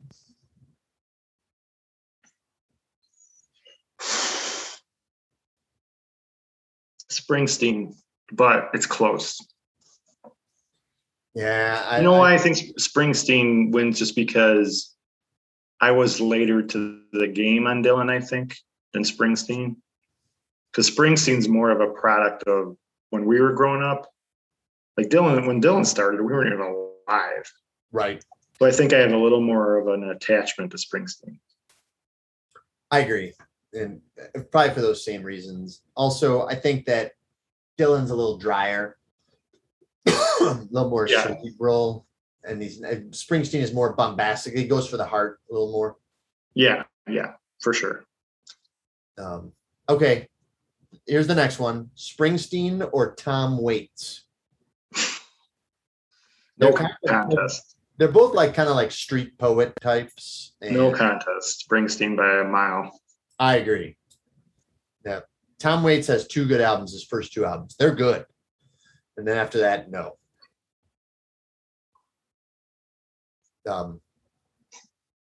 Yeah, Tom Waits is also pretentious, and he likes to also have characters like Piano Man Sally, and, drunk ass said. I was just gonna say, Drunk ass slightly inebriated Teddy. Yeah, alcohol is a big part of Tom Waits. He likes to tell stories like Springsteen does, and he's from the area. He's a New York, East Coast guy, same as Springsteen. But I agree with you, Springsteen easily. Okay, here's the last one, and I know that you're gonna be like, what? But they are more alike than you think. They're both on the same label, Columbia Records. They both, tell stories of kind of a slice of life. As Eileen says, one is a pussy and one isn't. I know. I'm getting to know the entire Beyer family a little too much these days. But I put it to you, Jagbag listeners, I got to witness the mechanics of the Beyer family last week. Right, which is I will not reveal anything, but interesting. Which is I do what she says. The third one is Springsteen or Billy Joel.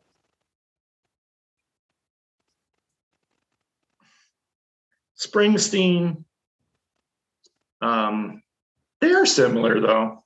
They do have like kind of weird similarities. Springsteen, they're Springsteen both makes heavy use of a piano. Yes, and working class. Yep. And suburban kind of themes of suburban alienation. Yeah, and like the struggles, like scenes from Italian Restaurant and Captain My Jack. Life, and that kind of Only the Good Die Young, Captain Jack, the struggles, James, and there's a good amount of similarity between those two. But it's like Springsteen is more critically accepted than Billy Joel. Billy Joel's a little schmaltzier. Yeah. That's a tough pick, though, for me. I'd probably slightly pick Springsteen just because Born to Run beats anything Billy Joel has. What about you? Would you pick Springsteen too? That's also hard.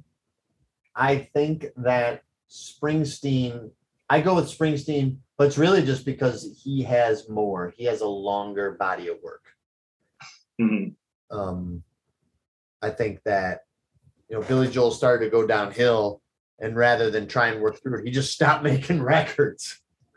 Yeah. I think, what I feel like with Billy Joel too is he has a billion hits. And it's easier to get sick of Billy Joel because you couldn't miss him in the 80s and the 90s, even the late 70s. There's a Billy Joel song always somewhere. And Springsteen, his only period was like that was in the 80s, was Born in the USA.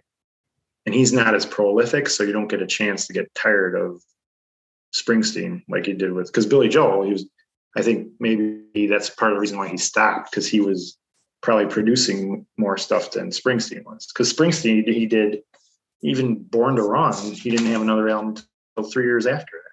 Yep. And that's the start of his career. Plus, it was the 70s, and we've talked about the 70s like crazy. There were so many people who were just doing album after album in the 70s. But Springsteen, for whatever reason, waited for his fourth album. Right. And same thing with Born in the USA is gigantic hit. He didn't 3 years after Born in the USA, then Tunnel of Love came out. Yeah. It's an interesting question. And as